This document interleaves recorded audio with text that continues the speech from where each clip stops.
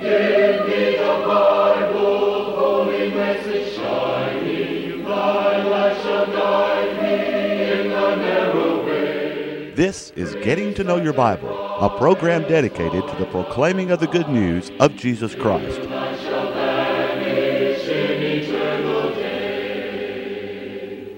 Here's Billy Lambert. It is a pleasure to be with you today on Know Your Bible, and we do appreciate the fact that you've taken the time to watch today. We want you to continue to watch as we're going to be talking about some things of no comparison.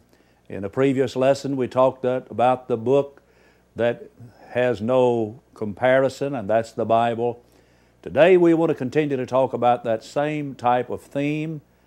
The second thing we want to talk about today is of no comparison. There is no comparison. Stay tuned as we discuss that today. On Know Your Bible, we offer a free Bible correspondence course, and you may wonder, well, why do you do that? It's in order that you might get to know your Bible. We want you to understand it. We want people everywhere to understand it. I want to understand it. Everyone needs to understand it. And it is understandable. Jesus in John 8:32 said, "And ye shall know the truth, and the truth shall make you free." So we can understand the Bible. But this is simply a way of studying the Bible at home in a very systematic way. And if you'll call for the Bible course today, we'll send it to you free of charge. And I know sometimes people call and they say, now, what does this cost? And I want to emphasize that it is free. Absolutely no charge to you. All you have to do is just follow the directions we're going to give in a moment, and you can have the free Bible correspondence course. So that you might know more about the course itself and how to receive it, we'd like to pause for just a moment. To help you in your study of the Bible, we want to send you this Bible correspondence course. This course is non-denominational. It's based on the Bible. It's conducted by mail, and it's free. To receive this course, write to Getting to Know Your Bible, Post Office Box 314, Summerdale, Alabama 36580, or call toll-free 1-877-711-5214. In Isaiah, the 46th chapter, in verse 5, we have these words written by the prophet. "To whom will you liken me and make me equal and compare me, that we may be like?" In a previous lesson, we talked about things in which we make comparisons day in and day out. We go to buy something and we make comparisons. For example, buying our groceries, we make comparisons. We compare the quality of the food, the price of the food. We buy an automobile, we buy a house, we buy clothes. We're making comparisons. When it gets time for you to find someone with whom you plan to spend the rest of your life, you had better make some comparisons. And so we're accustomed to doing that in life, but there are just some things that are beyond comparison. For example, it's very difficult to compare a candle with the sun. It's very difficult to compare one tiny grain of sand with a mountain. It's very difficult to compare one drop of water with the mighty ocean. Those are things that are very difficult to make a comparison between. But there are some things that are beyond comparison. For example, we have noted previously that there's no book that can compare with the Bible. The Bible is God's book. And when we think about the origin of the Bible, we noted that it is inspired of God. We noted the effect of the Bible, that it is powerful. The Word of God is quick and powerful, according to Hebrews chapter 4 and verse 12. We also noted in a previous lesson that the Bible is influential in the lives of men. Just suppose we were to remove from civilization today all effects and influence of the Bible. It would be a totally different world, because the Bible has been so influential in civilization. And then there is the unity of the Bible. The Bible is a unit. It is in harmony and agreement from one end of it to the other. But there's something else in which there is no comparison, and that's God Himself. There is no God like the God of the Bible. There is no God like the God of heaven and earth. There's just no God like Jehovah God. Back in Isaiah, the 45th chapter, beginning in the 7th verse, listen to what the prophet wrote about God. I am the Lord, and there is none else. Think about that. I am the Lord, there is none else. There is no God beside me. In those days, men made idols of stone. They made them of gold or some other metal. They would bow themselves down to those idols. You remember when the children of Israel asked Aaron to build a golden calf. They wanted to worship that calf. So men have always had a tendency to bow down to some idol. But God here through the prophet said, there is no God beside me. I girded thee, though thou hast not known me, that they may know from the rising of the sun and from the west that there is none beside me. I am the Lord, and there is none else. Now listen in verse number 7. I form the light and create darkness. I make peace and create evil. I, the Lord, do all these things. Now I want you to look in the 18th verse of this same chapter, Isaiah chapter 45. For thus saith the Lord that created the heavens, God Himself that formed the earth and made it. He hath established it. He created it not in vain. He formed it to be inhabited. I am the Lord, and there is none else. Folks, there's just no God like the God of the Bible. And God made heaven and earth, and He made this old world in which you and I live for a purpose. He formed it to be inhabited. I don't know about other places out in the universe. Sometimes people want to have debates about whether or not there's life on any other planet in the universe. I don't know. That's God's business. But I know one thing. He made this little globe that's spinning out here in space like a tiny speck to be inhabited by man. He formed it. He patterned it. He created it. He designed it for the benefit of mankind. He formed it for man to have as a habitation. He formed it, the prophet said, to be inhabited. My friend, there's just no God like the God that we read about in the Bible. As a matter of fact, over in Isaiah the 40th chapter, and in the 12th verse, he talks about God again. And the 40th chapter of Isaiah is one of my favorite chapters in the Old Testament. But in the 12th verse, he said, who hath measured the waters in the hollow of His hand, and meted out heaven with the span, and comprehended the dust of the earth in a measure, and weighed the mountains in scales, and the hills in a balance. Now, if you'll notice, that's a question. Verse 12 is a rather long passage, but it's a question. Who is it that has measured the water in the hollow of His hand? 3/4 of the earth is covered by water. Who determined that? And who meted out the heaven with a span? Who put the sun and the moon their distances away from the earth? Who comprehended the dust of the earth in a measure, and weighed the mountains in scales, and the hills in the balance? Who did that? And the answer is God. The very first verse of our Bible tells us, in the beginning God.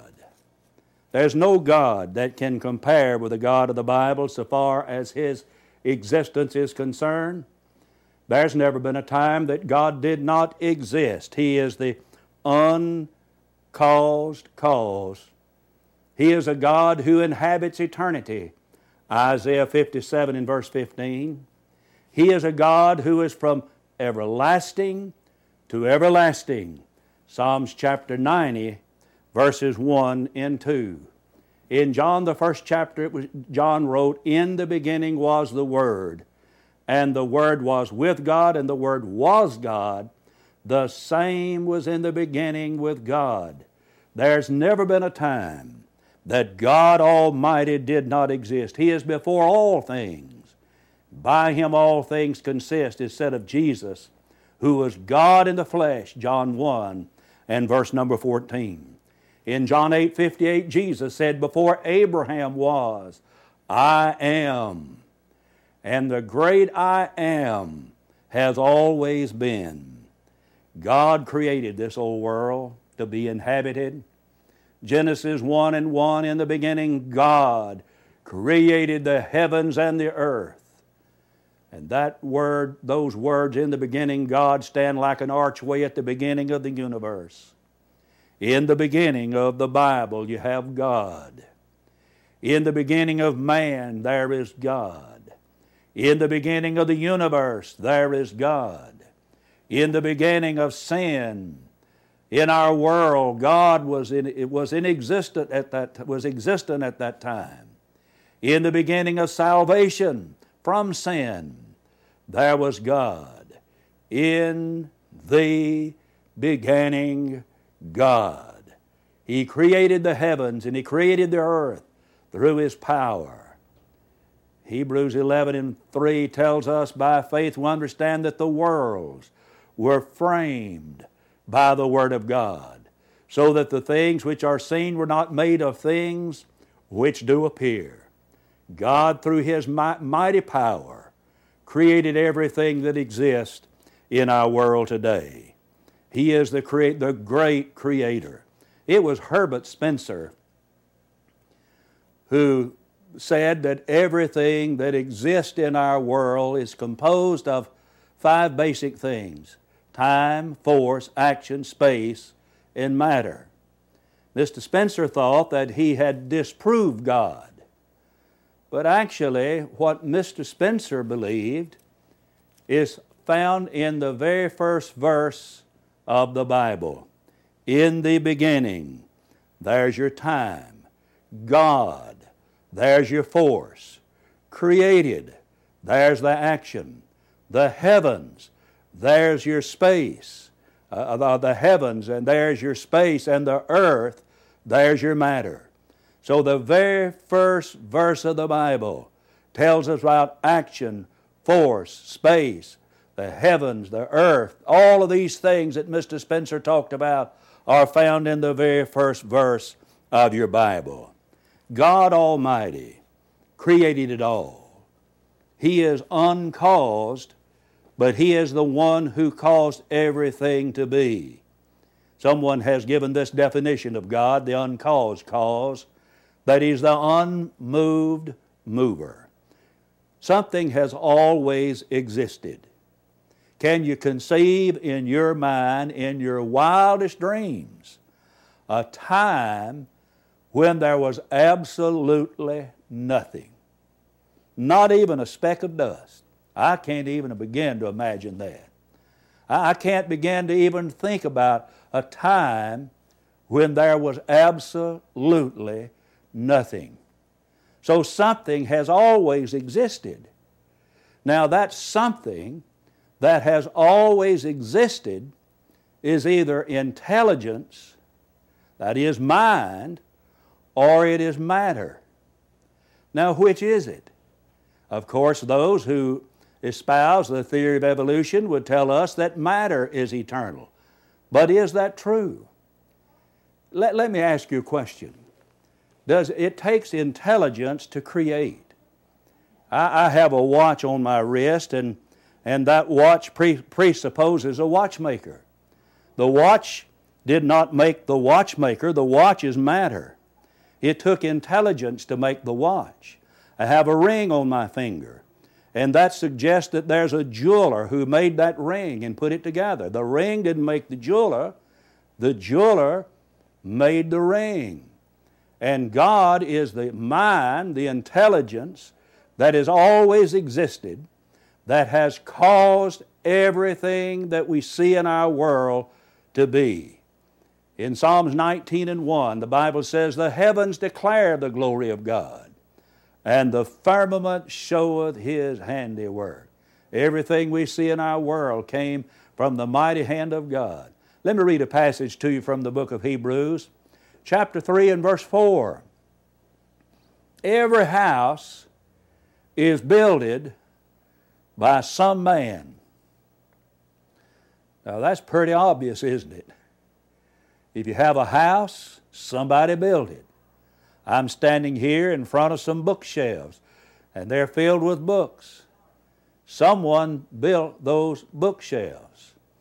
Someone printed those books. Just suppose I were to tell you that one day I came to my office and all of a sudden that there was a puff of smoke and a tiny explosion and those bookshelves just appeared right here behind me all of a sudden. Well, you'd say, "Now, Brother Lambert, you've lost your mind if you believe that." Well, you know, I'd have to agree with you. If I believed that, I think I would have lost my mind. Because you see, those bookshelves that are behind me suggest that someone built them. There was a designer, there was a builder that built those shelves. They didn't just happen like that. Hebrews 3 and 4 says, "Every house is built by some man, but He that built all things is God." God made everything that exists in our world today. You know, if you have a poem, there must be a poet. And it is the poet with intelligence, with mind, that creates the poem. Our world is an effect. And there must be something that has caused our world to be. For every effect, there is a cause. And God is the original cause.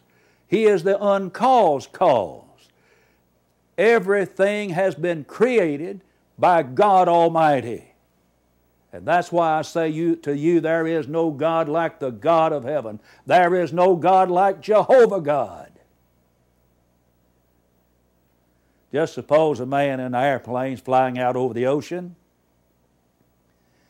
And so he radios back to the tower.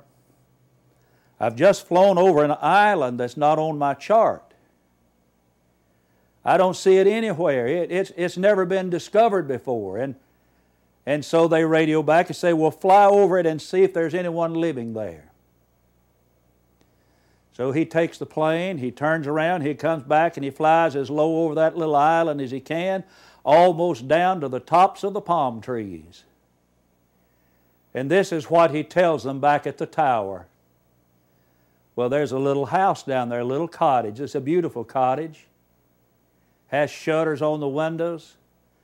There are flowers that are growing along the front of the house, and there's a little sidewalk out in front of the house.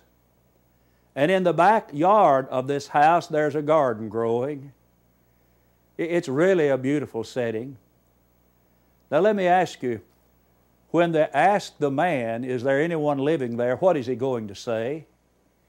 Is he going to say, "Well, you know, it's just blind chance that that house is there. It's just blind chance that those flowers are growing along front of the house and the sidewalk is there, the little garden out in the back"? All of that is a result of blind chance. Well, someone says, "Well, Brother Lambert, again, I'd have to say, if you believe that, then there's something wrong." And, you know, I'd have to agree with you. Because every house is built by some man. What the pilot will have to do is say, "Yes, there's someone living here.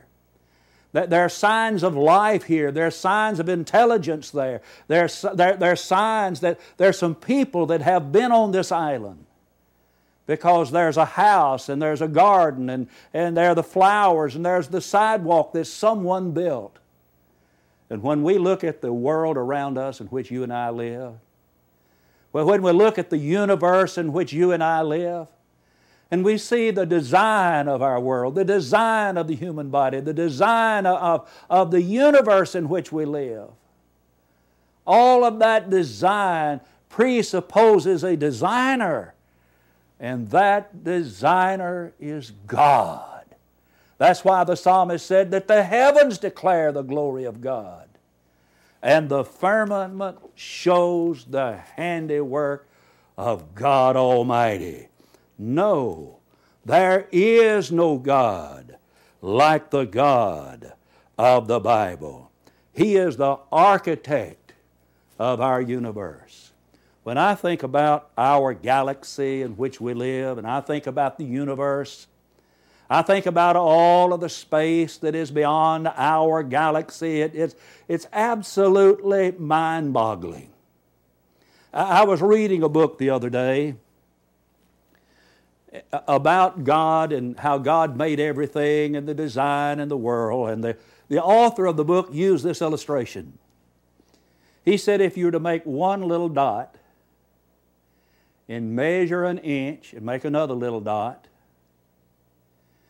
and let the distance between those two dots be equivalent to the distance between the earth and the sun, which is 93 million miles.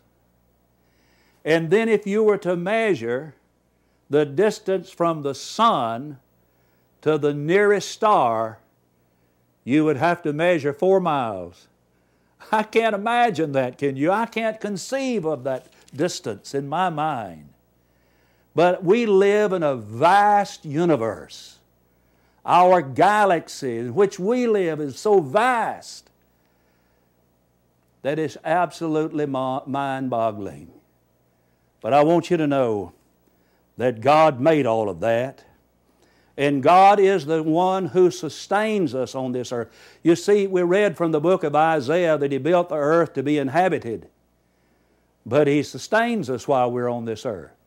Acts 17:28 and says that in Him we live, move, and have our very being. God takes care of us while we're living here on this earth. He didn't put us on this earth and then go off and leave us to just make it on our own, but God is our refuge and our strength. He is a very present help in time of trouble, Psalms 46 in verse 1. And so God is a God who cares. He casting all of your care upon Him. But I want to tell you something else about the God we read about in the Bible. He's able. He is an able God, a very capable God. But God is able to save us from our sins. Hebrews 7:25 says He's able to save to the uttermost all of them that come unto God by Him. And so God is able to save us. Well, whom will He save? Some people think the only people that God will save are those who are the upper class people of life, or that God is just going to save people who have a particular pigment in their skin, or people who live in a particular part of the world. But that's not the God of the Bible. He's able to save all men everywhere from their sins. He is able to do that. In Acts the 10th chapter, verses 34 and 35, when Peter came to the house of Cornelius, and Cornelius wanted to fall down and began to worship Peter, and Peter said, I want you to stand up because I'm just a man. Don't worship me. And this is what Peter said, I perceive of a truth, that God is no respecter of persons, but in every nation he that feareth Him and worketh righteousness is accepted with Him. So regardless of where you live, regardless of the color of your skin, regardless of what you have or don't have, I want you to know that God is able to save you. Not only is He able to save you, He wants to save you. 1 Timothy chapter 2 and verse 4 says that He would have all men to be saved and come to a knowledge of the truth. And of course, for men to be saved, they must come to a knowledge of the truth. They need to come to the knowledge of the truth about Jesus, that Jesus is the Christ, the Son of the living God, and they must believe that truth. John 8:24. Men must come to a knowledge of the truth about sin, that sin can cause us to lose our souls, and hence we must turn away from it and repent of our sins, Luke 13:3. They need to come to a knowledge of the truth about our acknowledging Jesus to be the Christ, Matthew 10:32 and 33. They need to come to the knowledge of the truth about how one gets into Christ where salvation is found. Galatians 3:27, for as many of you as have been baptized into Christ did put on Christ. So we're baptized into Jesus Christ.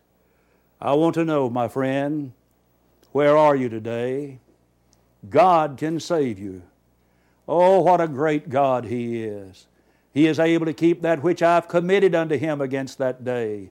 2 Timothy chapter 1 and verse 12. I would urge you to commit your very soul to Him unto the day of judgment.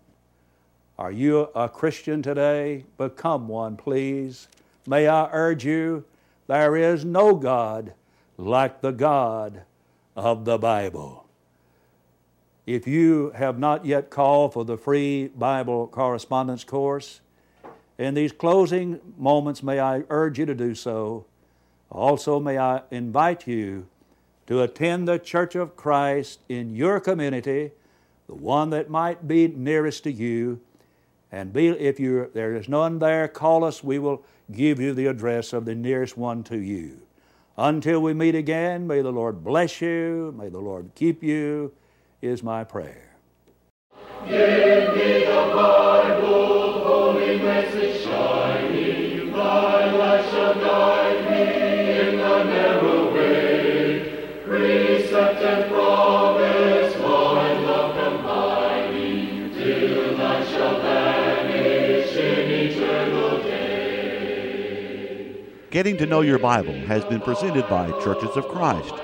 If you have a question about the church, or if you would like the location of a Church of Christ near you, or to receive the free Bible correspondence course, write to Getting to Know Your Bible, Post Office Box 314, Summerdale, Alabama 36580, or call 1-877-711-5214. This is a free call. Join us next time for Getting to Know Your Bible.